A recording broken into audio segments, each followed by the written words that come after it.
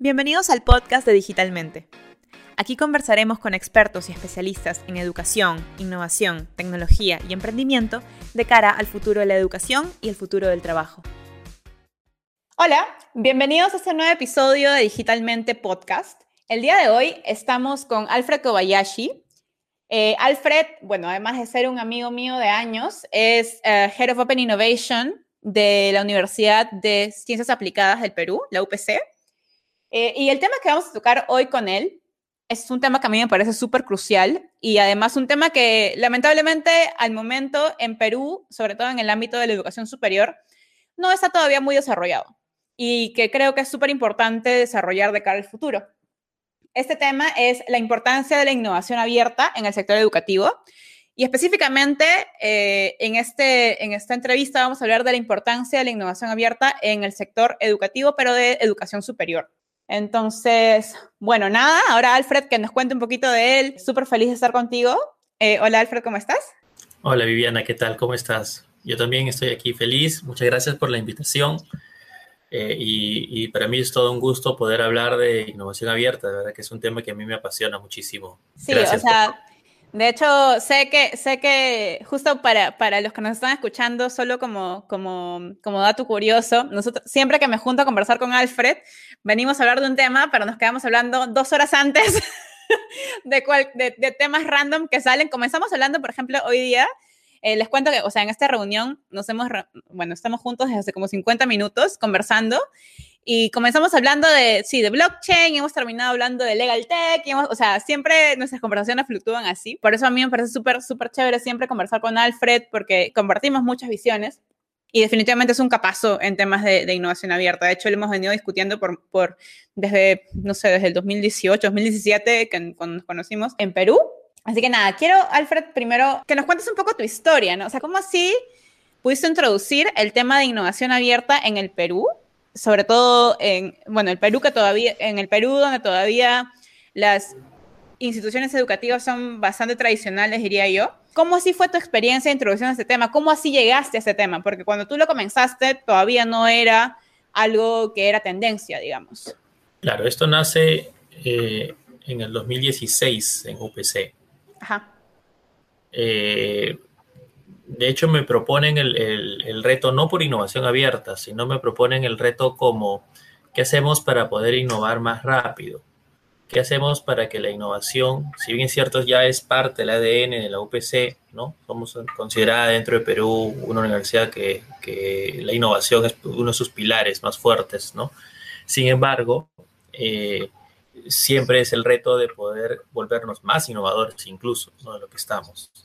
De alguna forma tuve la experiencia muchos años atrás, ¿no? En el año 2013 más o menos, donde la UPC también me pone el reto de crear la incubadora de la universidad, ¿no?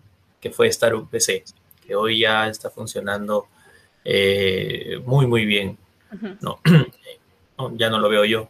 Y entonces en este proceso también nuevamente me ponen un reto de qué hacemos para innovar más rápido. Mira, estamos hablando de transformación digital. Dentro de UPC, de hecho, la transformación digital arrancó el 2013. Esto no es nuevo para nosotros. Sin embargo, hay nuevos esquemas, hay nuevos procesos, hay toda una serie de necesidades y avance tecnológico que hay que considerar, ¿no? En este mundo. Entonces, en esta investigación que asumí, encontré que un camino importante para poder lograr la transformación digital es la innovación abierta, ¿no? La innovación abierta que además se enmarca en un poco en este proceso digamos, en este esquema de los horizontes de innovación que por un lado McKinsey puso en un paper y que luego han habido varias actualizaciones, donde nosotros encontramos que en este primer grupo, este primer horizonte, el más cercano, estamos hablando de innovación incremental, que está completamente dentro del core del negocio, pero luego tenemos otro horizonte, que es el horizonte de innovación adyacente, y el más lejano, el horizonte transformacional. Entonces, ¿cómo llegamos como institución hacia este tercer horizonte? para poder llegar a ese tercer horizonte que podría transformar completamente el negocio, porque estamos hablando ya de una cosa completamente disruptiva probablemente, decidimos de que la innovación abierta era este camino que nos iba a llevar hasta ese nuevo espacio. Entendamos innovación transformacional en ese sentido, y sorry si de repente me estoy yendo por una rama, pero creo que es importante indicar de que uno tiene cuestiones en este instante, y más aún con la pandemia, cuestiona muchísimo más el sector de educación superior. ¿Van a seguir existiendo los campus? Es una gran pregunta hoy en día, ¿no? Y no pasa solo en Perú, en todo el mundo. Exacto. ¿Cierto? La educación universitaria va a seguir siendo exactamente igual como es, cuando tenemos plataformas como de Coursera, como Doméstica en España, como Creana en Latinoamérica, que brindan una educación, si quieres, complementaria, alternativa, pero donde mucha gente prefiere estar allí que estar en la universidad. Entonces, ¿cuál es el futuro que le va a tocar a la educación universitaria? Es una de las grandes cuestiones que hoy enfrentamos. De hecho, sorry que te corté, y de hecho es uno de los retos, es uno de los, el tema del futuro de la educación universitaria, el tema del futuro de instituciones de educación superior, es uno de los temas más estudiados por la academia especializada en educación superior, porque claro, es un reto latente, es un reto que cada año se vuelve peor, o sea, se vuelve más grave, digamos, o más urgente. Creo que más urgente es la denominación correcta. Es un reto que se vuelve más urgente. Y viene, claro, de la mano. O sea, hay N estudios, pero el tema es que, claro, también la mayoría de esos estudios, y creo que es por eso importante compartir esta información desde el punto de vista de Latinoamérica, la mayoría de estudios que existen en el mundo acerca del futuro de la educación, el futuro de la educación superior, se centran en realidades que son más hacia lo que llaman el Global North, ¿no? El norte global. O sea, ¿qué implica esto?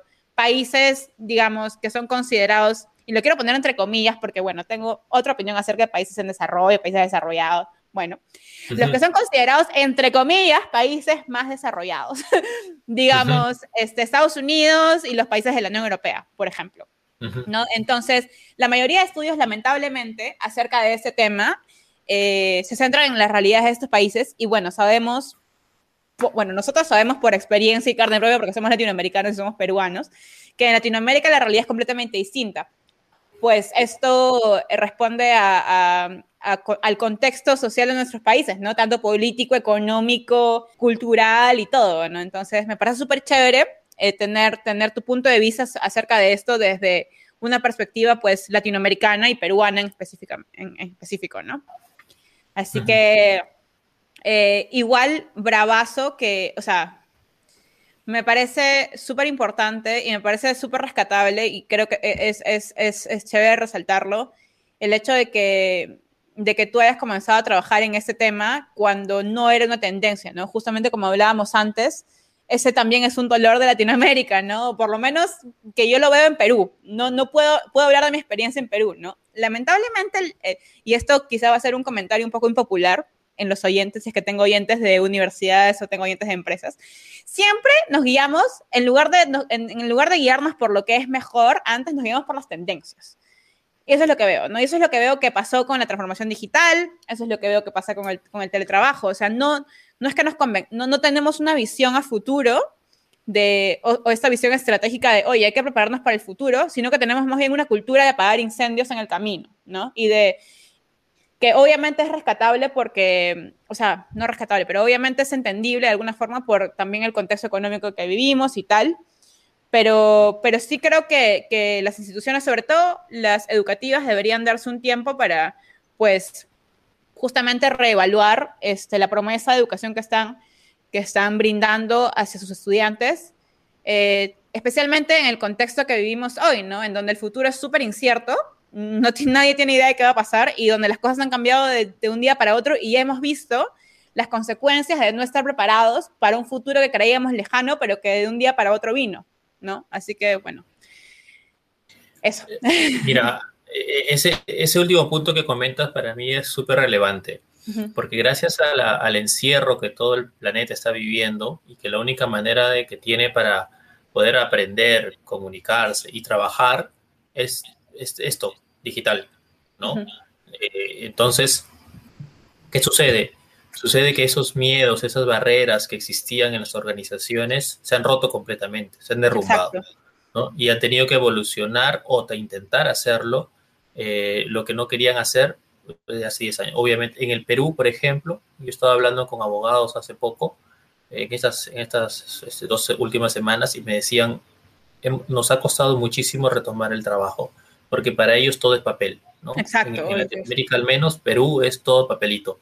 Mira, en Papelito Alemania que también tienes te que diré, firmar. ¿ah? En Alemania aquí todo por mail, ni siquiera por email, por mail, así del cartero que llega y te da la carta. Wow, Me vuelve loca, pero bueno, otro tema. ya. Bueno, en Perú no existe el cartero, porque si existiera, de repente también seríamos igual. Ajá. Pero, y sería la alternativa, seguro, a los abogados, ¿no? Mándalo todo por el cartero. Como no hay cartero, ese ecosistema de la carta se eliminó en el Perú hace mucho tiempo prácticamente, ¿no? O sea, existe, no sé, seguro alguna que otra persona que lo haga, pero es muy raro. Entonces, les ha tocado digitalizarse, ¿no? Los Ujú. abogados han sufrido muchísimo para poder nuevamente retomar el trabajo. Eh, bueno, entonces, ¿qué sucede ahora? Yo creo que hablar de transformación digital se ha vuelto algo como moda obligada. Ya ni siquiera es como que la moda, bueno, que viene de Europa o de Estados Unidos, ¿no? Ahora es como que todo el mundo lo sabe que tiene que entrar a eso. Y lo que ha generado es la clásica, eh, cuando tú no te adaptas al cambio, te quedas relegado. Ujú. Entonces, lo que está sucediendo es que muchos de los negocios que no pudieron adaptarse rápidamente, que como tú decías, no estaban preparados, pues están quedando relegados, Ujú. ¿no? De repente, si no hubiera pandemia, hubieran estado relegados en los próximos 5 o 10 años, si no Ujú. tomaban la decisión. Exacto. Pero al no haberse preparado 5 años atrás, perdieron. O sea, Eso es yo lo que sé voy de con la visión a largo universidades, plazo. Sí. sí, yo sé de universidades y colegios que no pudieron clases en marzo cuando debieron haberlo hecho, porque en Perú se cerró el país el 16 de marzo y no pudieron empezar clases ese día. eh, y les costó semanas, meses, un mes tranquilamente a muchas instituciones. En el caso de UPC, bueno, estábamos totalmente preparados, ¿no? Ujú. A nivel tecnológico, sin embargo, tuvimos también el reto de preparar a muchos profesores que no estaban acostumbrados a este proceso, ¿no? Para ser muy Ujú. sinceros, muchas de las clases se comenzaron a dar muy bien, una gran porción de docentes estaban listos, la tecnología la teníamos, pero también tuvimos el reto de poder acompañar a muchos de nuestros docentes para que se adapten rápidamente en esta nueva coyuntura. No paramos, eso sí, no paramos las clases, avanzamos y seguimos trabajando, digamos, como lo veníamos haciendo antes, ¿no? Ujú. Antes de continuar hablando de transformación digital, porque creo que ese es otro tema que también podríamos tocar en una entrevista siguiente, que es un tema gigante, quisiera volver al Ujú. tema de innovación abierta, porque de nuevo, como siempre, nos estamos yendo por las ramas cuando conversamos. Sí, es verdad, es Así verdad. que volvamos al tema de innovación abierta. Okay, estamos hablando de tu historia trabajando en innovación abierta en UPC, en la universidad donde trabajas. Quiero entender un poco cómo fue, o sea, una vez que tú llegaste a o sea, una vez que hiciste el research, que eso también es otro tema de barreras, nos falta mucha comunicación acerca de, sí, o sea, hay gente, o sea, yo te digo porque lo que yo estuve estudiando, en la maestría que yo estuve estudiando, que justamente es innovación en educación superior, habla sobre estos temas, ¿no? La importancia de la digitalización, la innovación abierta, el emprendimiento de las universidades. El tema que yo he notado aquí es que la barrera comienza creo por la barrera del lenguaje, ¿no? Los autores sobre ese tema escriben sobre innovación abierta en las universidades y sobre procesos de transformación en las universidades desde 1998. O sea, ese término de estos conceptos de innovación en las universidades vienen desde fines de los 90, inicios de los 2000, ¿vale? El tema es que están en inglés. Entonces también esta es una barrera de lenguaje Mm, que justamente previene la Yo creo que, información pasar. ya, Sí. mira, yo creo que no es un tema del idioma. Ujú. Ya. Yo creo que los muros están relacionados al paradigma de los investigadores de las Por supuesto, universidades, por supuesto. ¿no? Entonces, si tú tienes un equipo súper académico que tiene que tener, además, no es necesario que las universidades lo tengan, pero que consideran que el método científico, ¿no? Riguroso es el único que nos va a llevar a poder generar las investigaciones y los avances científicos, como seguro lo vienen haciendo muchas universidades, ¿no? Del primer mundo, también lo pondrían entre comillas, como tú lo indicas. Eh, eh, entonces, no hay mucho espacio para poder colaborar probablemente con terceros que no tengan los grados académicos que necesita la academia, ¿no? Entonces, cuando tú te vuelves un poco muy purista, de alguna manera, es muy complejo. La innovación en el mundo académico, en el mundo científico, es medida por la cantidad de patentes que Exacto, generas. exacto. Claro, es medida por la cantidad de papers que generas. Uh-huh. No necesariamente, y es muy difícil o sea, y aquí me pueden refutar y decirme, no, Alfred, también a nosotros nos interesa la innovación en procesos de negocio, la innovación en productos, sí, de acuerdo, pero pero como no hay muchas investigaciones sobre el tema probablemente no hay mucha evidencia del asunto, ¿no? Lógicamente no tiene el rigor científico que acompañen a las universidades o a los líderes del lado académico para decir, sí, este es un camino importante a seguir. Por eso que en la UPC, ¿cómo logra posicionarse este tema y volverse hoy en día una estrategia, ¿no? Porque nosotros, esto fue primero un trabajo también de co-creación con mi directora, ¿no? Con la directora de Innovación y Transformación de la UPC, con Clarineira. Entonces, con ella co-creamos este tema y lo pudimos elevar a la gerente general de la institución, a la CEO. Desde este liderazgo de nuestra CEO es que se logra que innovación abierta se vuelva una estrategia de la institución. Si no existiese ese compromiso desde ella, ¿no?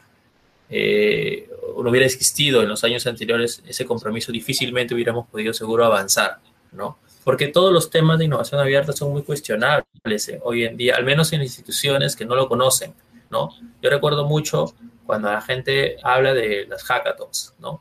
Entonces, la hackathon, al menos, se ha vuelto como mal vista, ¿no? Se ha vuelto como mal vista en el sentido de que tú generas una hackathon, están robando ideas, la gente participa por un premio y ya, ok, la empresa que lo organiza obtiene uno que otro idea, prototipo, seguro, ¿no? Pero ahí queda. Entonces, como tú no ves un paso más allá, no hay resultados siguiente, pues lógicamente nadie más quiere participar. Uno, no solo participantes, sino la misma institución dice, ¿por qué invierto tanto en premios, en procesos, en tiempo, Sí que hay si no nada. tengo mayor resultado que un premio? Mejor entonces esto se vuelve como un concurso. Entonces, ¿qué está sucediendo? Claro, áreas de marketing, publicidad, usan las hackathons como concursos, ¿no? Diferentes para poder, no sé, posicionar su marca, seguro. Eh, Otros lo están usando como procesos de hunting, por ejemplo, ¿no? Están haciendo eventos de hackathons o challenge Para talento. que lo que hacen es poner, sí, solamente para poder captar el talento, más allá, obviamente todos los entusiastas, early adopters, seguro, se meten en este proceso para poder ayudar, ¿no? A resolver el problema o por los premios, pero también no saben que están siendo hanteados, que están siendo evaluados durante el proceso, ¿no? Pasa mucho, lo he visto mucho. Entonces, ese fue un reto, romper estos paradigmas y plantear realmente por qué tenemos la necesidad de crear hackathons, ¿no? No por, básicamente es una actividad que lo que nos trae es recoger ideas.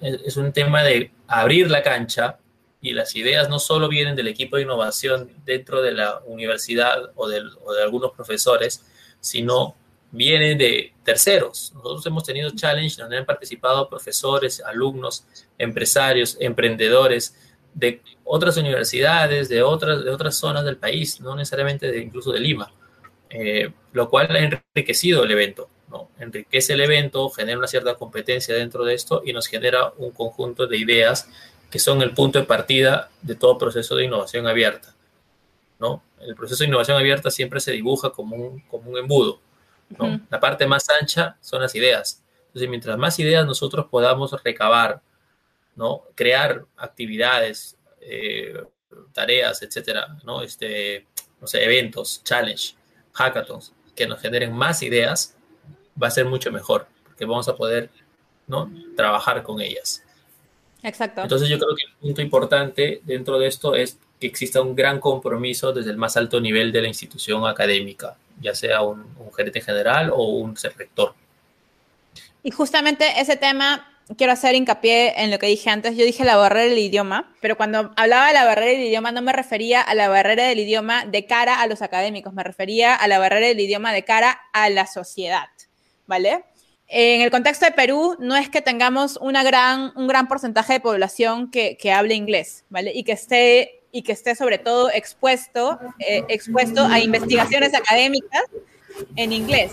Claro, Entonces, creo que el trabajo, justamente, y es uno de los motivos por los cuales estoy haciendo este podcast también, que creo que un punto importante al que trabajar es el tema de difusión y el tema de educación, no solo educación, sino información hacia la sociedad no académica. O sea, creo que un punto bien importante para lograr la transformación, esa transformación cultural, esa transformación mental en las instituciones educativas, es no trabajar directamente con los académicos, porque finalmente, y eso lo podemos ver luego en los resultados de la tesis que hicimos juntos, porque finalmente los académicos no es que, o la academia en general, tal cual tú lo mencionaste, tiene una cultura que lo gracioso de esta cultura académica es que esa cultura no ve barreras geográficas. Esta cultura es la misma cultura en Perú que en la China. La cultura académica es igual en Perú que en la China, que en Finlandia, que en las Islas Caimán, qué sé yo. O sea, de verdad que hay muchas similaridades, es muy parecida a la cultura. Los problemas son los mismos. Y el tema de la cultura académica es que es un círculo cerrado. La academia es un círculo cerrado que usualmente no recibe input o no se moviliza si es que no hay una presión externa o no hay una urgencia externa. Entonces, por eso es que a eso voy con la importancia de poder difundir esto, no con la academia, porque la academia en sí, si es que no tiene una presión, no se va a mover, sino con la sociedad, sino con justamente gente como como lo que mencionaste, ¿no? Como, por ejemplo, la CEO de tu organización no es que, o sea, sí está metida en la academia, pero no es que sea puramente académica, está más enfocada en temas de organización y resultados, ¿verdad? Entonces, claro, claro. una vez que esa información llega hacia ella, o incluso imagínate que esa información llega a los alumnos. O sea, los alumnos que son los principales clientes de las universidades, y en el caso de las universidades privadas sobre todo más, que esta información llega a los alumnos, esta información de la necesidad de colaboración, de la necesidad de que la universidad en la que estoy me brinde herramientas para que yo pueda también ser innovador, emprendedor y tal. Los alumnos, una vez educados en esto, una vez al tanto de esto, van a comenzar a exigir eso a las universidades. Y de esta forma es que las universidades van a verse obligadas a cambiar para sobrevivir, pero como respuesta a una demanda. Entonces, sobre eso, ¿no? Y me parece súper importante eso que mencionas del apoyo del apoyo de los niveles superiores de management de la organización para poder lograr una transformación, porque sin este apoyo, obviamente, cualquier esfuerzo tuyo se iba a quedar ahí en las tinieblas, ¿no? Sí, claro, sí, Ejemplo. totalmente. Ajá. Ya, y mira, muchas de las universidades que pasan en nuestros países probablemente, y por eso encontramos una de las grandes diferencias entre lo que vemos en otras universidades en otras partes del mundo con las Ajá. nuestras, Ajá. es que los académicos, que son los que muchas veces lideran la gestión universitaria, Exacto. están Sobre todo en pensando las públicas, no en las efectivamente, privadas, ¿no? sí, pero estoy seguro que también en las privadas hay también ese sesgo, ¿no? Totalmente académico, en el sentido de que, claro, hoy tenemos una institución importante que está velando por la calidad académica y me parece de lo más importante, urgente en el Perú, en Súper tener, importante.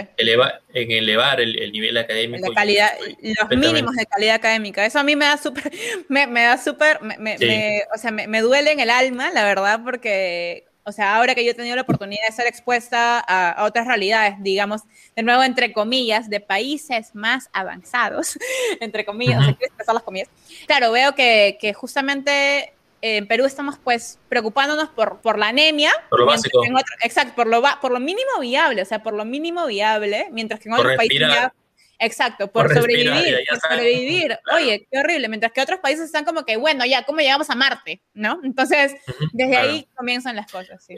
Ya, entonces, un poco para comentarte eso. Entonces, existe esta visión académica importante pensada siempre en la calidad Educativa. y quiero educativa, ¿no? Ajá. Siempre pensando en que tengo que mejorar los sílabos, los planes de estudio, qué les ofrezco a los estudiantes, en ese sentido.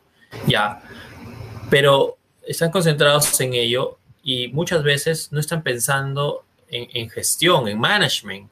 O sea, en ver a la universidad no solo como un espacio que genera papers, ojalá generara patentes, porque son muy Mm. pocas las en Perú que lo hacen, Exacto. ¿no? Claro. Claro, en enseñar, probablemente en ver sus laboratorios que son necesarios para la enseñanza, ¿no? De alguno u otro curso que lo requiera, pero no en el management. O sea, ¿cómo me vuelvo más eficiente? ¿Cómo gestiono mejor los recursos humanos de la institución?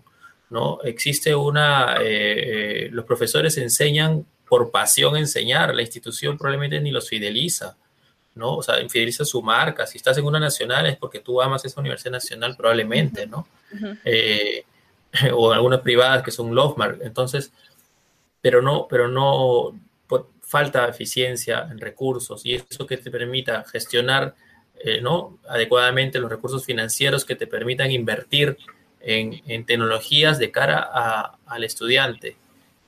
Nosotros, por ejemplo, nuestro primer challenge, que empezó dentro de este marco de innovación abierta, lo llamamos Bot Challenge. Ajá, Fue para hacer bots, ¿no? ajá. Entonces entramos en el mundo de la inteligencia artificial a fines del 2017. Ujú, Este Bot Challenge lo co-creamos con Facebook, con el ujú, equipo de Workplace by Facebook. En ese momento ¿no? Empezábamos con bueno, ya habíamos empezado con la red social de Facebook dentro del ámbito académico y ya veíamos experiencias de uso de bots, obviamente en empresas que estaban usando Workplace, pero ninguna en el mundo universitario. Es así cuando Workplace by Facebook se interesa por la propuesta que le lanzamos, co-creamos con ellos este evento, vinieron de Brasil varios arquitectos de software de Facebook, justamente a darnos este sponsorship. ujú. Y así como fueron ellos, también llegaron de varias otras instituciones peruanas con las cuales conectamos, lanzamos este challenge. ¿Qué nos ha permitido el Bot Challenge? Hoy, 2021, tenemos un chatbot orientado a estudiantes, ¿no? Que resuelve muchísimas de las dudas, trámites que tienen los estudiantes. Yo no sé cuántas universidades en el Perú tienen chatbots que atienden las necesidades del estudiante. Lo tienen para vender quizás público en la web, pero que estén hacia adentro, ayudándole a resolver a los alumnos sus problemas académicos, que, por ejemplo, apertura de curso es un trámite muy normal a inicios del ciclo y en último agosto hemos tenido picos de 50,000 mensajes diarios para Ojo. apertura de curso, ¿no? Entonces, y así, o sea, tú le puedes preguntar al chavo tu nota, cuántas asistencias, o sea, muchas cosas académicas sin necesidad puedes estar entrando a tu sistema de información, ¿no? Ujú, Académico para ujú. preguntarle. Tú le puedes preguntar al chatbot. Entonces, ¿cuántos chatbots hoy en el mundo universitario? No lo sé. De lo que he visto, no hay en Perú, ¿no? Chatbots que tengan ese nivel de integración, de Ujú. llegar al estudiante como debería. Ese es un Ajá. resultado de la innovación abierta, donde empezamos con un challenge y fuimos co-creando, creando pilotos, creando Ujú. pruebas de concepto, ¿no? Y yendo avanzando en el funnel, justamente que te comento, ¿no? De una idea que tuvimos en el Bot Challenge y fue construyéndose, co-creándose con empresas hasta llegar a construir un producto piloto y luego ya fue un producto que hoy está totalmente masificado. Y eso es un tema de eficiencia en la organización, ¿no? Que muchas veces no se ve. Entonces, yo quiero aquí, ¿y por qué lo remarco? Porque la innovación abierta, cuando tú la miras desde el lado, desde la, voy a decirlo así, desde el prisma académico, es una innovación pensada para construir una investigación. O sea, yo colaboro con partners, colegas académicos de otras universidades, probablemente también con estudiantes y probablemente con algún área de innovación de una empresa, ¿de acuerdo? Para generar un paper, ¿no? Para generar una patente probablemente. ¿Y están haciendo innovación abierta? Sí, chévere. Yo estoy totalmente alineado con ese tipo de procesos que deben seguir existiendo. Pero mi tema aquí no es que no hagamos eso, sino que no olvidemos el otro lado de la moneda de la innovación abierta, es ese prisma organizacional, donde yo tengo que mirar la innovación abierta para generar eficiencia dentro de la organización, para generar innovación más rápida y generar soluciones y servicios orientadas a los administrativos, a los docentes, a los alumnos y probablemente a la sociedad, ¿no? Porque si yo hoy tengo una solución, no sé, voy a poner cualquier cosa ya de co-creado con partners, con startups, con lo que sea, para un determinado proceso del negocio o proceso de la institución, si quieres, no sé, trámites académicos, este trámite académico podría ser usado por otra institución académica tranquilamente, ¿no? Tranquilamente, porque y generando la eficiencia a esa otra institución académica. Entonces creo que es clave mirar la innovación abierta como un proceso que no solo nos va a ayudar a transformar la institución, porque la generación de papers y de patentes no nos va a ayudar a transformar la institución, hay que entenderlo. Nos va a ayudar a subir la calidad académica, sí, pero no va a transformar la institución. Exacto. Yo hablo hoy en día, por ejemplo, cuestiones importantes que son claves porque va a transformar el sector. Y pregunto, ¿los exámenes en línea no son una forma de evaluar del siglo pasado, donde tú le tomas un examen probablemente parcial y final, ¿no? A mitad del ciclo y final, los definitivos, ¿no? Porque hay un montón de exámenes seguro intermedios, pero lo haces de una manera casi exactamente igual. Todas son para marcar, ¿no? Para marcar de 20 preguntas, 30, siguen lo que sea, dependiendo de la universidad, o es la misma forma de evaluar de los años 80 seguro, o antes. Porque creo que la evaluación de los alumnos van a cambiar. De todas maneras. Tiene que ser cambiada completamente. Entonces la Así pregunta es, como cambian las metodologías de enseñanza también. totalmente. Entonces Exacto. debe cambiar la forma de evaluar.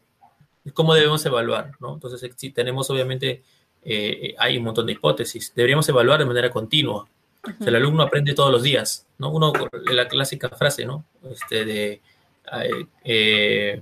Cada día se aprende algo nuevo, ¿no? Entonces, ese algo nuevo, debemos nosotros como institución académica, donde el alumno probablemente está 5 años de su vida, ¿no? Recabarlo diariamente, entender que ese proceso de evaluación de lo que está aprendiendo diariamente, ya sea porque asiste a clases, porque ve un video en Coursera, porque ve un video en YouTube, porque lo lee en un paper, porque de repente le pasaron no sé, un chat. Esas cosas son claves, ¿no? Entonces, y comento esto porque obviamente a nosotros nos interesa el futuro de los exámenes en línea y esto no lo vamos a inventar nosotros. Esto va a necesitar un proceso de co-creación con la sociedad, con empresarios. Y eso es algo que haremos en innovación abierta organizacionalmente, ¿no? Desde el lado organizacional, porque nos interesa que esto impacte en el mundo académico fuertemente, ¿no? De hecho, eso que mencionas, yo lo puedo relacionar también directamente con un tema cultural bien importante que hay que trabajar sobre todo en instituciones educativas, ¿no? Que es el tema de la cultura de colaboración. Las universidades por muchos años, y de hecho eso también, de nuevo, está escrito en papers, hay research, hay investigación sobre esto, miles de casos de investigación de muchos años, pero de nuevo, sobre todo en universidades de los países entre comillas, más desarrollados. Pero bueno, ese tema de la cultura, le llaman, en términos académicos, le llaman el Ivory Tower, que es la torre sola, la torre aislada. Que bueno, la cultura académica de por sí no está acostumbrada a compartir, no está acostumbrada a abrirse hacia el mundo exterior no académico, ¿no? Entonces también hay un tema, justo lo que tú mencionabas, el tema de ser purista y tal, ¿no? Hay una resistencia muy fuerte a dejar de ser puramente académicos porque finalmente la academia representa el saber por el saber y la evolución del alma y la evolución del ser y todo lo que tú quieras en forma filosófica. Pero a fin de cuentas creo yo que en la sociedad en la que vivimos hoy hay cosas que se tienen que trabajar o sea, que se tienen que trabajar de forma urgente relacionadas a desarrollo humano, relacionadas a desarrollo de sociedad, pero como sociedad, donde ya no se pueden ver de forma individual. O sea, hay cosas en donde involucran a todos los actores de una sociedad, ¿no? Al gobierno, a la academia, a la industria. Ya no es... Y de nuevo, para ver eso también es bien útil ver la historia de la evolución de las universidades, que no quiero entrar en ese tema hoy porque me voy a quedar 3 horas, pero básicamente la evolución de las universidades se puede separar en 3 etapas, ¿no? La universidad que era solamente en las épocas, pues, medievales y así, o sea, súper antiguas, es donde la universidad era súper elitista, la educación era súper elitista, tú accedías a educación superior si venías pues de la oligarquía o si tú venías de una clase social súper alta, y donde la información era un privilegio que venía directamente desde el profesor que pues finalmente era era el sabio que sabía todo, ¿no? Luego, una segunda época fue la época en donde se introdujo más el tema del research, ¿no? Donde la gente comenzó a hacer más investigación para poder descubrir nuevas cosas. Y esto relacionado un poco también a la época industrial. Pero estamos hoy en una tercera etapa de la evolución de las universidades, en donde las universidades toman un papel que es más de justamente construcción y colaboración en sociedad, ¿no? Entonces, donde las universidades comienzan a tomar un papel crucial en el desarrollo de las sociedades, y donde tienen que comenzar a involucrarse con gente, con sus stakeholders externos, justamente porque, bueno, temas como el cambio climático, temas como la pobreza a nivel mundial, la hambruna, la falta de educación, la falta de salud, o sea, y finalmente todos estos temas, si uno piensa de forma sistémica, todos los temas que estamos hoy sufriendo, solo pongámonos en el caso de Perú, digamos, ¿no? Que ese es mi punto de vista personal. Todos los problemas que yo veo en Perú hoy por hoy vienen por 2 bases bien importantes, ¿no? Un tema de salud y un tema de educación.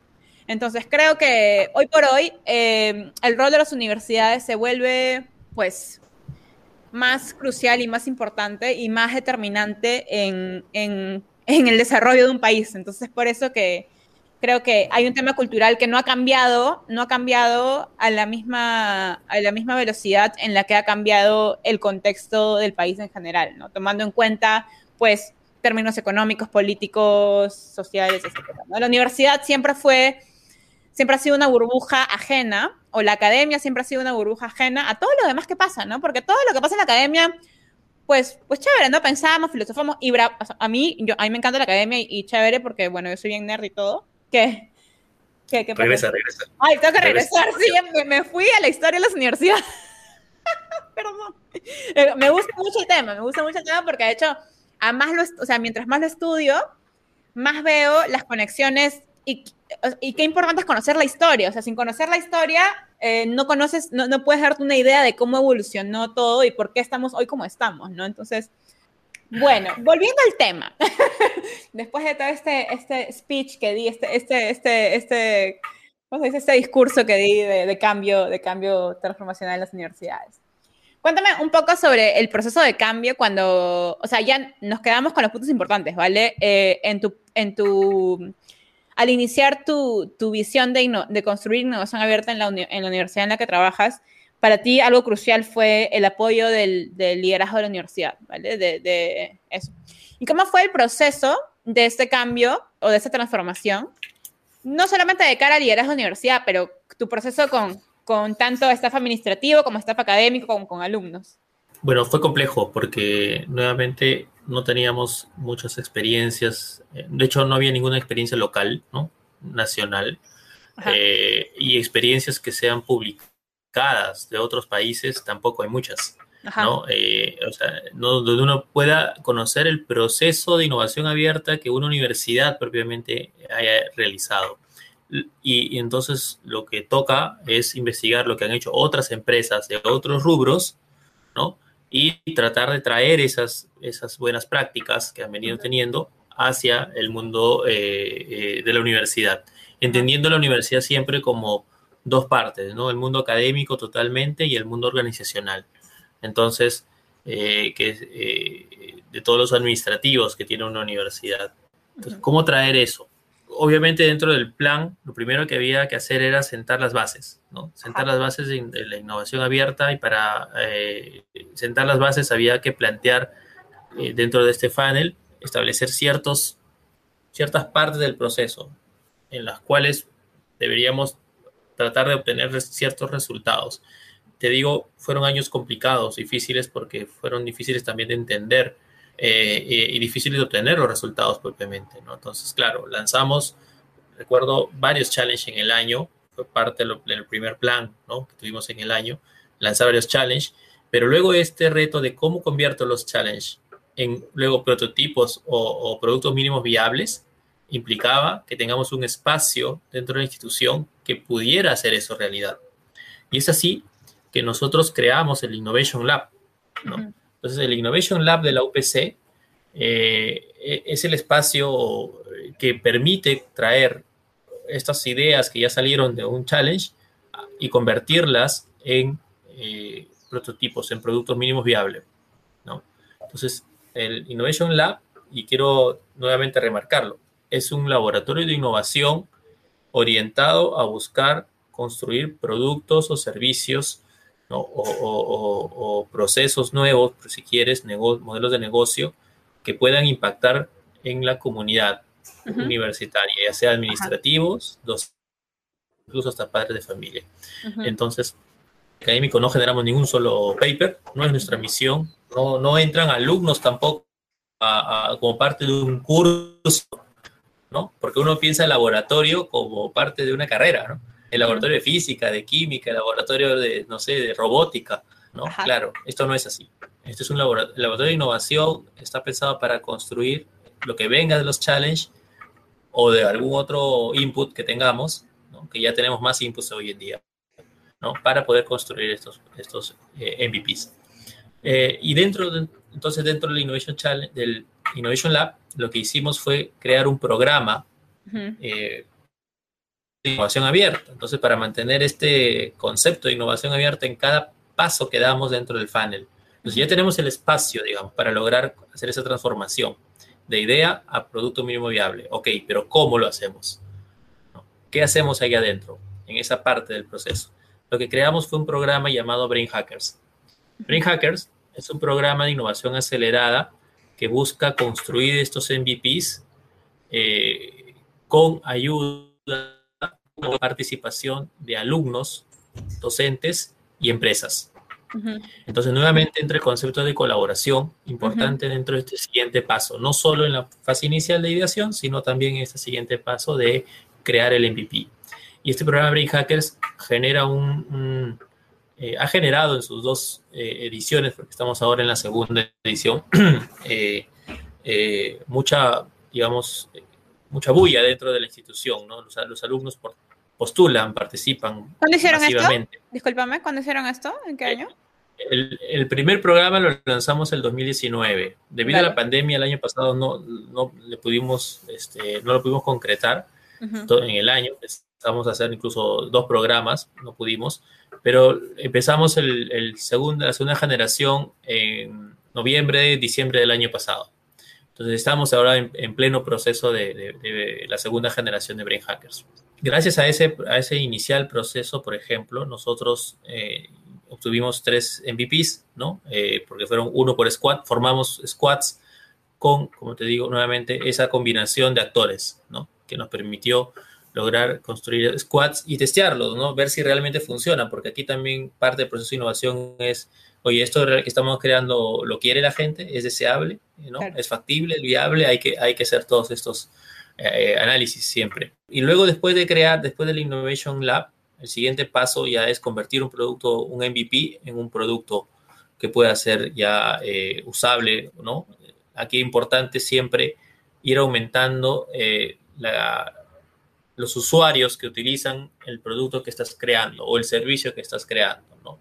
En una ideación, pues solamente serán una que otra persona, porque es el proceso de, ¿no?, testear eso. Cuando estás en un laboratorio de innovación como el nuestro, dentro de Brain Hackers, para crear el MVP, pues ya eso se amplió a algunas decenas de personas, ¿no? Pero ya en el siguiente estadio, en el siguiente stage que nosotros lo hemos definido, ya tenemos que hacer pruebas con miles, ¿no? Con miles de usuarios para saber si el producto realmente va a funcionar como quisiéramos que funcione. Y luego ya lo lanzamos, ¿no? Entonces, ese proceso ha pasado nuestro chatbot Alma, ¿no? Totalmente, ha pasado. No había brain hackers en aquella época, eso sí hay que ser claros. No había eso en el 2018, que fue cuando lanzamos el chatbot. Pero fue, sí, de frente a una co-creación con una empresa. Para este otro caso, por ejemplo, estamos a puertas de lanzar una solución con blockchain, que también nació de un challenge que hicimos el 2019, que lo llamamos Blockchain Challenge, y salieron muchas ideas. Estaba orientado netamente al tema de identidad digital, ¿no? Porque como universidad somos parte de esta gran identidad digital que nosotros tenemos, ¿no? La mayoría, bueno, un buen grupo de personas que tienen la posibilidad de estudiar, obviamente la participación de la academia es clave dentro de su identidad digital. ¿Dónde estudió, qué conoce, qué competencias tiene, ¿no? Todo eso va a ser parte de nuestra identidad digital. Y y nosotros como universidad tenemos la responsabilidad de poder, dentro de esa identidad digital que cada uno de nosotros va a tener, de manera adecuada y para nosotros, clarísimo, blockchain es parte de lo que tenemos que trabajar para poder insertarla en esa identidad digital universal, seguro que tendremos en algún momento. Un poco para darte algunos números rápidos y ir cerrando con ese tema. Solo para el año pasado, nosotros ya habíamos generado más de 1.200 ideas. ¿No? A partir de eso hemos tenido, de hecho, más de 200 participantes en todas nuestras actividades. Hemos podido generar más de 40 squads para generar prototipos, ¿no? Hemos tenido, de hecho, más de 10 pilotos, ¿no? Para poder co-crear con startups que están en el mercado local, y han participado más de 15 empresas partners de diverso tipo, ¿no? Para lograr productos, MVPs, prototipos, ¿no? Etcétera, ¿no? O sea, empresas como la banca, ¿no? También han co-creado con nosotros, han participado empresas de desarrollo, de tecnología, grandes partners como Microsoft, IBM, Google, ¿no? Dentro también de la participación, y empresas de todo tipo. Entonces, esa es una de las cosas que nos gusta, porque tenemos ese nivel esa capacidad de convocatoria, ¿no? Que nos permite encontrar soluciones que nos van a ayudar, ¿no? A la institución. Vale, y de cara al futuro, o sea, entiendo que tus resultados hoy por hoy, de hecho, una de las herramientas que has usado para poder seguir teniendo apoyo para esas iniciativas de innovación abierta que tienes son los resultados que has obtenido, ¿vale? De cara al futuro, ¿cómo ves que el tema de innovación abierta puede transformar la educación en Latinoamérica, o cómo puede transformar el tema de desarrollo? Que yo veo la educación como súper ligado al desarrollo del talento. O sea, muchas veces en las organizaciones no llegan o sea, en las organizaciones, digamos, tanto privadas como públicas y tal, no ven tanto el tema de gestión de personas y desarrollo del talento como proveniente desde la universidad, e incluso más atrás desde la educación primaria, ¿no? Educación primaria y secundaria. Entonces, ¿cómo ves que ese tema de innovación abierta puede impactar la educación en Latinoamérica?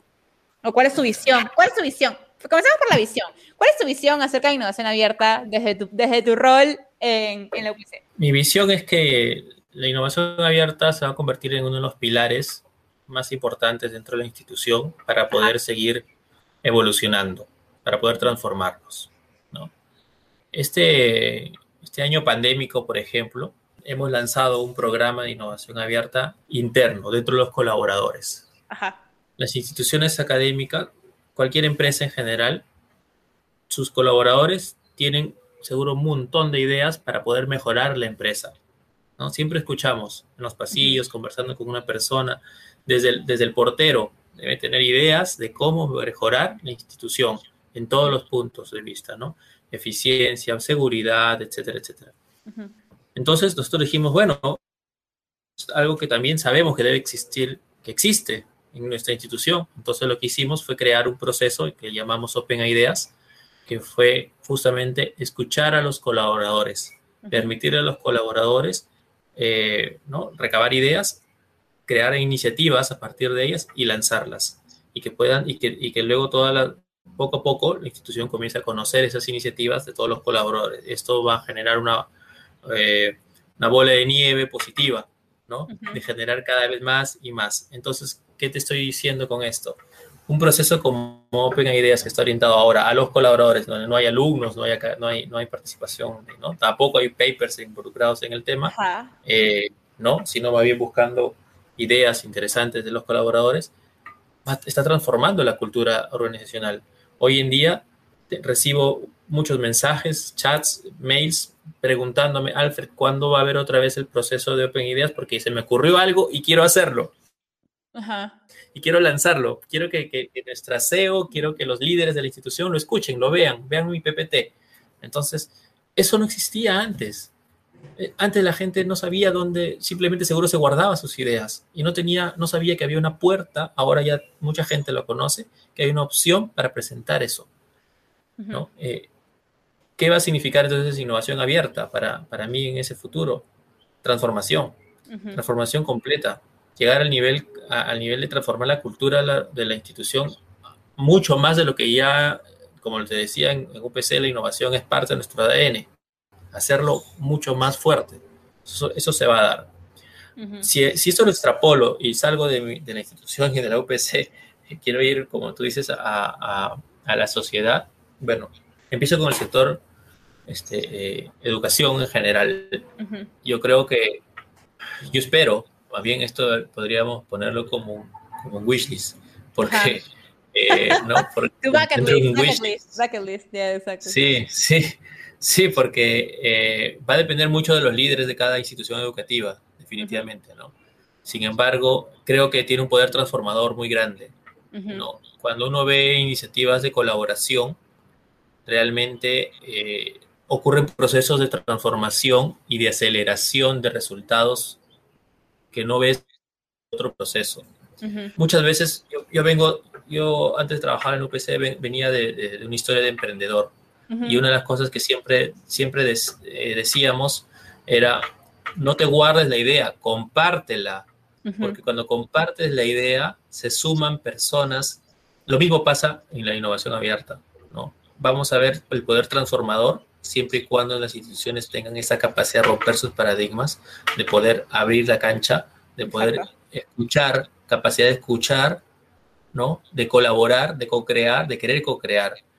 Pero también es importante, y ahí es un reto que también nosotros hemos tenido que pasar, está del lado de dos temas que creo claves aquí dentro del proceso de innovación abierta, el tema legal y el tema de propiedad intelectual. ¿No? Es retador, ¿no? Porque la gente y dice, oye, y mi idea, ¿no? Tú hiciste tal producto, tal, pero yo fui el que creó la idea. Imagínate que por ahí saliera de acá un año, ¿no? Alguien diciéndome, oye, Alfred, pero ese tema de blockchain que está en la UPC, por ponerte cualquier cosa, ¿ya? No sé, que lancemos, está ganando un montón de plata, pero yo fui el creador de la idea. ¿Podemos meternos en un tema legal? Te juro, seguro, tranquilamente, ¿no? Por eso que para crear esto hay que tener claro, establecer también los procesos legales y de propiedad intelectual súper claros para todo el mundo, para evitar problemas futuros, ¿no? En la innovación abierta es muy complejo, muy difícil, ¿no? Porque no son dos partes, son muchas partes que co-crean, ¿no? Dentro de una idea, o un MVP, o un piloto, o lo que salga al futuro, ¿no? O sea, creo que finalmente la innovación abierta también es es una iniciativa para justamente generar este bienestar colectivo y pensar más en el bienestar colectivo que en el bienestar individual, ¿no? Obviamente creo que ahí hay un trabajo también por hacer en romper estos paradigmas. No quiero que mi discurso vuelva económico y político, pero romper estos paradigmas económicos de, pues, trabajo para mí, para mi bienestar y tal, sino más bien tener una mirada de cómo lo que yo hago, cómo mis ideas, cómo mi talento puede impactar a la mejora de la sociedad, que por supuesto también me involucra a mí, ¿no? Entonces, hay un tema ahí también que tal cual tú lo mencionas, creo que es importante al momento tener desde un punto de vista de universidad la protección legal necesaria, pero creo que más allá de la protección legal es un tema cultural a tratar también, ¿no? De generar esta cultura comunitaria, de generar esta cultura de colaboración. De hecho, me parece súper útil verlo desde tu punto de vista, porque yo antes no lo había visto así desde tu punto de vista como universidad, digamos, privada y como universidad que de alguna forma también va a capitalizar esas ideas, ¿no? Sí, no lo había visto desde ese punto de vista. Buen punto. Claro, es que la innovación abierta tenemos que, nuevamente, de todas muchas lecturas que existen, ¿no? Siempre están orientadas a la generación como nuevamente digo, de investigaciones, ¿no? Ajá. Y creo que hay que buscar soluciones. Yo que estoy en el lado administrativo, mi función es encontrar soluciones con eficiencia, Claro. ¿no? Obviamente con un componente de tecnología emergente, no sé, disruptiva y de innovación y toda la cosa, sí, claro, porque es mi rol. Pero la innovación tenemos que verla de esa manera. O sea, ya sabemos, innovación sin usar es creatividad Exacto. pura, ¿no? Entonces, si nadie lo usa, no sirve. Entonces, en nuestro punto es lo mismo. Yo no puedo decir, oye, voy a hacer un montón de challenges, un montón de hackathons, un montón de cosas, o quiero co-crear con empresas, porque hay universidades que sí están claro, dicen, vamos a hacer innovación abierta. Pero ¿qué cosa hacen? Challenge con un partner, ¿ya? ¿Qué de resultado le genera a la institución? ¿Por qué la universidad invertiría tiempo, dinero, esfuerzo, recurso humano en un challenge que vas a co-crear? Voy a ponerme cualquier ejemplo, ¿ya? Con una asociación de calzado. Si es que no tiene un valor para mí como institución, ¿no? Entonces, yo no vería a una pesquera, ¿no? Haciendo un challenge ¿no? Bonito, todo lo que tú quieras, con una empresa, digamos, con una asociación de productores de calzado que solo están pensando en temas de diseño de calzado. O sea, yo si fuera la pesquera diría, mira, ¿sabes que yo co-creo con ustedes siempre y cuando estén diseñando el calzado que necesitan mis trabajadores en planta? Exacto. ¿No? Si va a haber algo donde van a trabajar nuevos materiales, donde vamos a trabajar calzado que va a ayudar, por ejemplo, podría ser una innovación antifuego o que no se resbalen, ¿no? Porque creo que en una pesquera debe haber mucha, no sé, yo nunca he trabajado, imagino que puede haber muchos líquidos, ¿no? Y no sé, de repente parte de la pesquera tiene obviamente los barcos, ¿no? Entonces tú estás en alta mar, zapatos antideslizantes, que no se malogren rápidamente, que pueda soportar de repente los accidentes, los cortes que hay, ¿no? Todo es metal, todo es punzocortante, creo, allá en el mar, es muy peligroso todo. Entonces, si la asociación de calzado va a trabajar innovación por ahí, a mí como pesquera me interesa, Ajá. ¿no? Si la asociación de calzado quiere trabajar diseño, pues le debe interesar a otra institución, ¿no? Pues, como que trabaje con bata, con platanitos, ¿no? Con esas áreas, con esas empresas que sí les interesa ese tema. Entonces, es importante entender qué cosa es lo que nos interesa y qué le interesa a nuestros partners. Porque Exacto. yo puedo decir, ¿no? Yo como universidad le puedo decir, no sé, pues a no sé, cualquier institución, a una asociación de clínicas. Ya vamos a trabajar en innovación abierta con el sector salud. Ya, ¿dónde está el punto de intersección entre el mundo universitario y el sector salud? Donde juntos hagamos una solución que nos importa a los dos. Porque no es solamente lo que importa a mí, ¿no? Le tiene que importar al partner y a todos los demás que van a ser involucrados, ¿no? Entonces, si por ejemplo vamos a trabajar, te voy a poner un ejemplo cualquiera, ¿no? Con el sector salud quiero trabajar un tema de historia clínica, entonces yo te digo, ok, historia clínica sirve para el sector salud. ¿Le sirve a la UPC? ¿A la universidad? ¿A la universidad? No.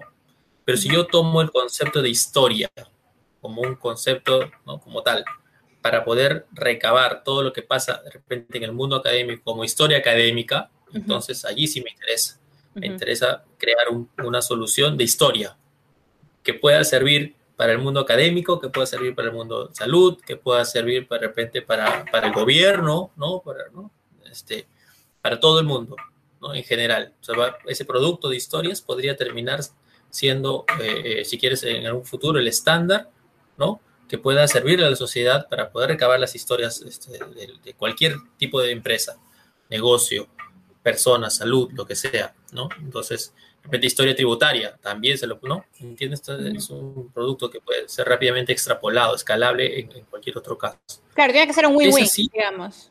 Tiene que haber un Claro, es win-win. un win-win y seguro y claro, yo ahí tengo a los expertos en el sector salud, a los expertos en el sector educación, pero también quiero un experto en tecnología, entonces seguro va a entrar Google o va a entrar IBM o va a entrar Microsoft.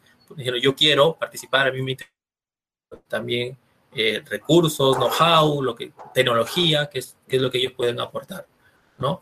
De repente se mete un banco, el banco me dice, mira, yo quiero entrar aquí porque ahí yo veo oportunidades de negocio, me interesa conocer la información académica, de salud, de las personas, entonces yo también quiero aportar y yo aportaré con mi granito de arena para construir esta solución. Entonces todos suman.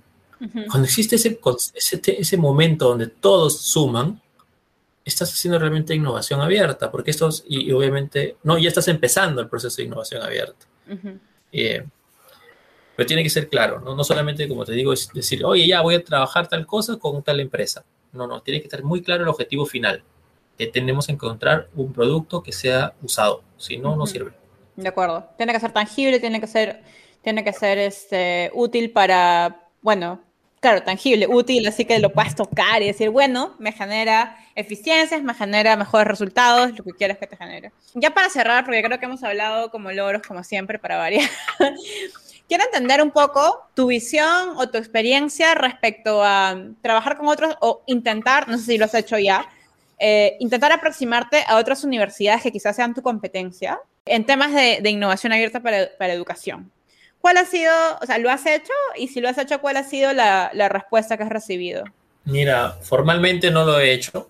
Ajá. Ya. De manera informal sí, porque conozco a varios de los líderes que están viendo temas de innovación, emprendimiento con otras universidades. Hemos Ajá. hablado del tema, pero solo he quedado la verdad, en una buena conversación, en unos buenos Ajá. deseos, porque eso depende mucho de los líderes de cada institución.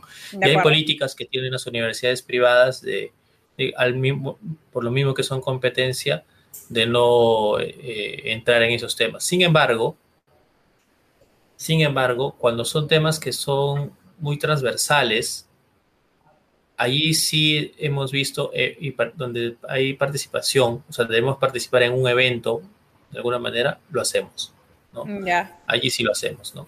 Entonces, claro, siempre hay un tercero probablemente que está ahí en medio un poco, ¿no? De coordinador o de mediador de alguna manera para poder hacer esto realidad, ¿no? Ujú. Y por ejemplo, te digo un ejemplo muy, muy bonito, que a mí la verdad me gustó mucho. Nosotros participamos dentro de una institución, como UPC participamos dentro de una institución totalmente colaborativa que se llama Ujú. Shift. Ajá, sí. Shift, ¿no? Conecta muchas áreas de innovación de diferentes empresas de todo tipo. Cuando empezó la pandemia en mayo, nosotros nos reunimos, el Comité de Innovación Abierta de Shift, donde UPC es partícipe, y también es el BCP, Ujú. también es Entel y otras instituciones. Ajá. Y juntos lanzamos el Challenge Open COVID. Ajá. Open COVID buscaba soluciones de pymes o startups que puedan ayudar a la economía post-COVID. Ujú. Lanzamos este challenge y la primera universidad que lo comenzó a difundir, a pesar de que nunca estuvo su logo, fue la Pacífico, Ajá. ¿no? Entonces, a mí me pareció genial que podamos, ¿no? Compartir cosas que donde no están necesariamente en nuestra marca, pero sí creemos que es importante para la sociedad. Ajá. Entonces, esas cosas que tienen que seguir dándose. O sea, la colaboración, el compartir cosas de terceros, así sean competencia, cuando tienen un fin mayor, creo que son clave importantes de seguir colaborando, compartiendo, ¿no? Entonces, sí hay momentos donde se pueden dar. Yo personalmente, como te digo, no los he podido concretar de manera formal, pero yo creo que va a darse. O sea, no, Ujú. es un proceso también de evolución, ¿no? De cambio de paradigma. Va a suceder. Ajá. En Ajá. eso estoy tranquilo porque creo que va a suceder. Y de la mano con esto, ¿cómo has visto que el COVID o esta pandemia ha influenciado en el cambio de mentalidad acerca de la colaboración, digamos? No solo o sea, en este caso, en instituciones educativas peruanas. ¿Has visto que ha influenciado para comenzar o no? ¿O se sigue todavía teniendo, digamos, la misma mentalidad de no colaboración o no colaboración con la competencia, por ejemplo? Yo creo que en el único lugar donde ha habido mucha colaboración es en el sector, o sea, desde el lado de la academia, en el lado salud, Ajá. ¿no? Donde yo he visto investigadores del sector salud colaborando entre varias empresas, entre varias instituciones, ¿no? Los de la Facultad de Medicina de UPC con la Facultad de Medicina de la Cayetano han hecho varios papers, investigaciones en conjunto. Entonces, por ejemplo, nosotros somos parte de la red de Fab Labs de Perú y la red de Fab Labs, digamos, el año pasado nada más lograron a nivel mundial este tema de todo, cómo corear dentro de los Fab Labs los face shields, ¿no? Entonces, la UPC también como parte digamos, de la asociación, ¿no? Tomó los planos y comenzamos a cortar el plástico, a imprimir 3D, las vinchas, hacer todo, usar nuestro Fab Lab para poder crear estos protectores faciales, ¿no? Y no solo fuimos nosotros, fueron varias otras universidades también que comenzaron a hacer esto, pero esto fue, como te digo, liderado por un tercero, que fue en este caso la asociación de Fab Labs, ¿no? Fab Lab Perú. Y claro, nosotros terminamos donando todas las mascarillas estas de plástico, ¿no? A clínicas, hospitales, a la Marina, me acuerdo que también se le donó. Entonces, invertimos porque tenemos que poner el hombro de alguna manera, ¿no?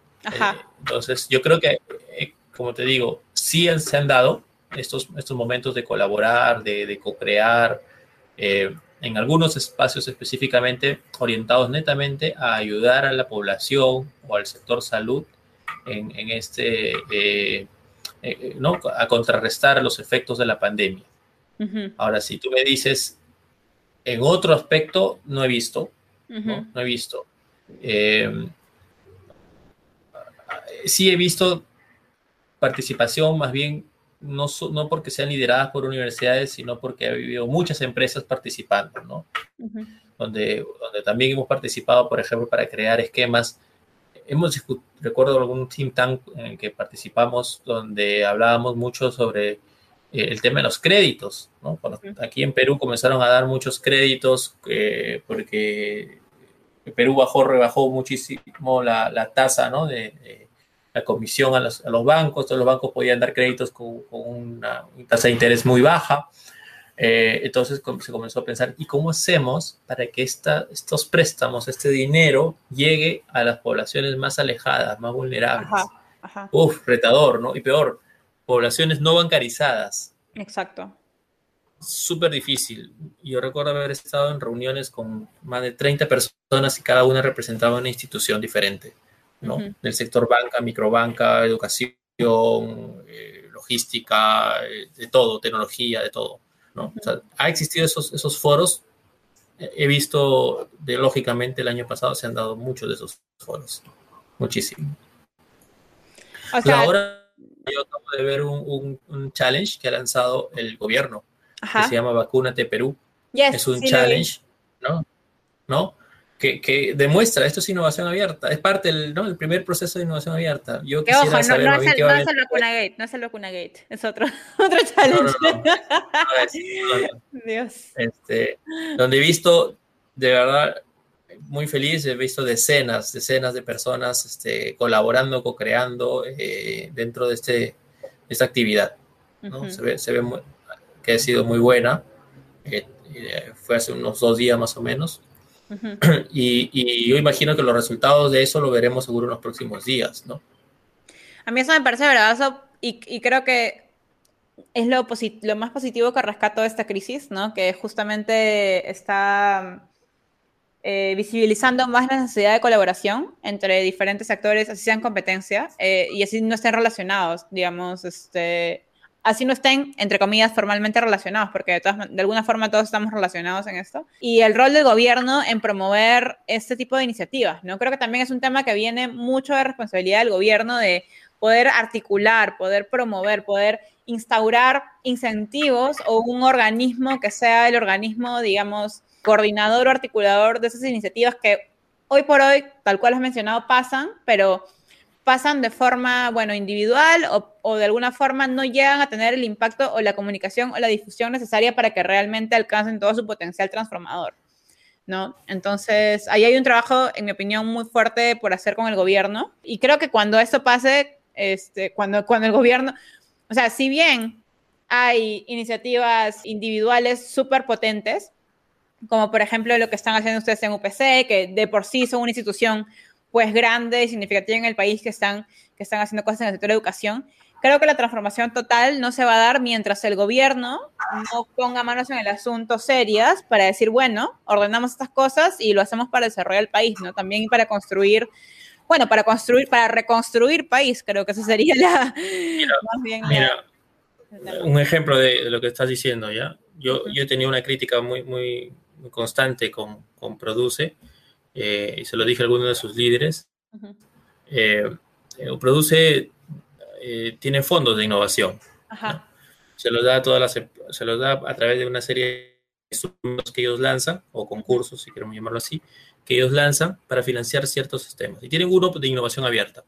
Tienen un fondo para innovación abierta. Pero ¿qué dicen las bases? ¿No? Dicen que estos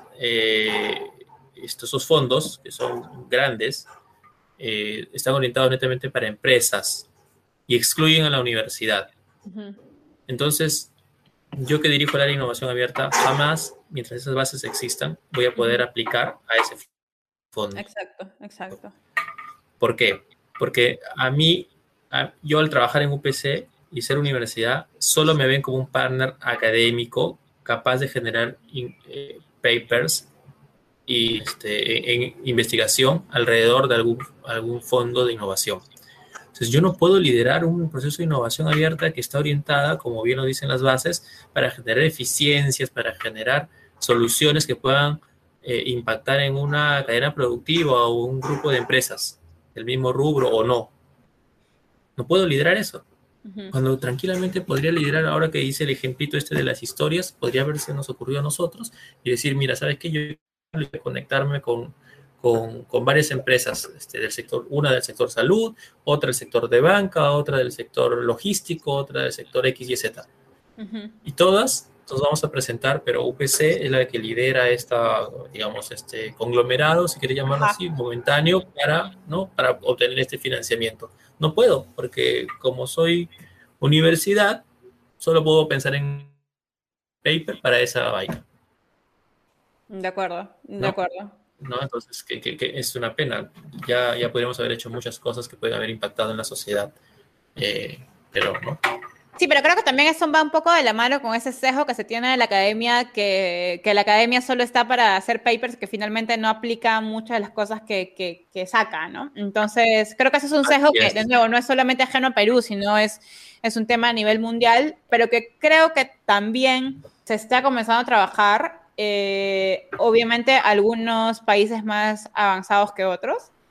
Pero creo que acá hay otro tema que da para otro episodio de podcast, que es el tema del desarrollo de competencias de management en académicos. Que eso es otro tema y súper crucial también, que ya veo tu cara que sí estoy en el punto tal cual. Pero bueno, ¿qué te parece? Pero de eso estamos hablando todo el Sí, rato, ¿no? exacto. La falta de capacidad, perdóname, no capacidad, creo yo. Es el... No creo que sea capacidad, es como interés o no sé. sí. No está en su prioridad.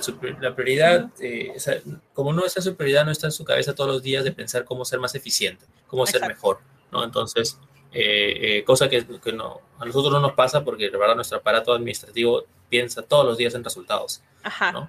Pero es por la naturaleza de tu organización también. O sea, ustedes son Claro, privadas for profit, o sea, tienen que ser eficientes. exacto, a eso voy, ¿no?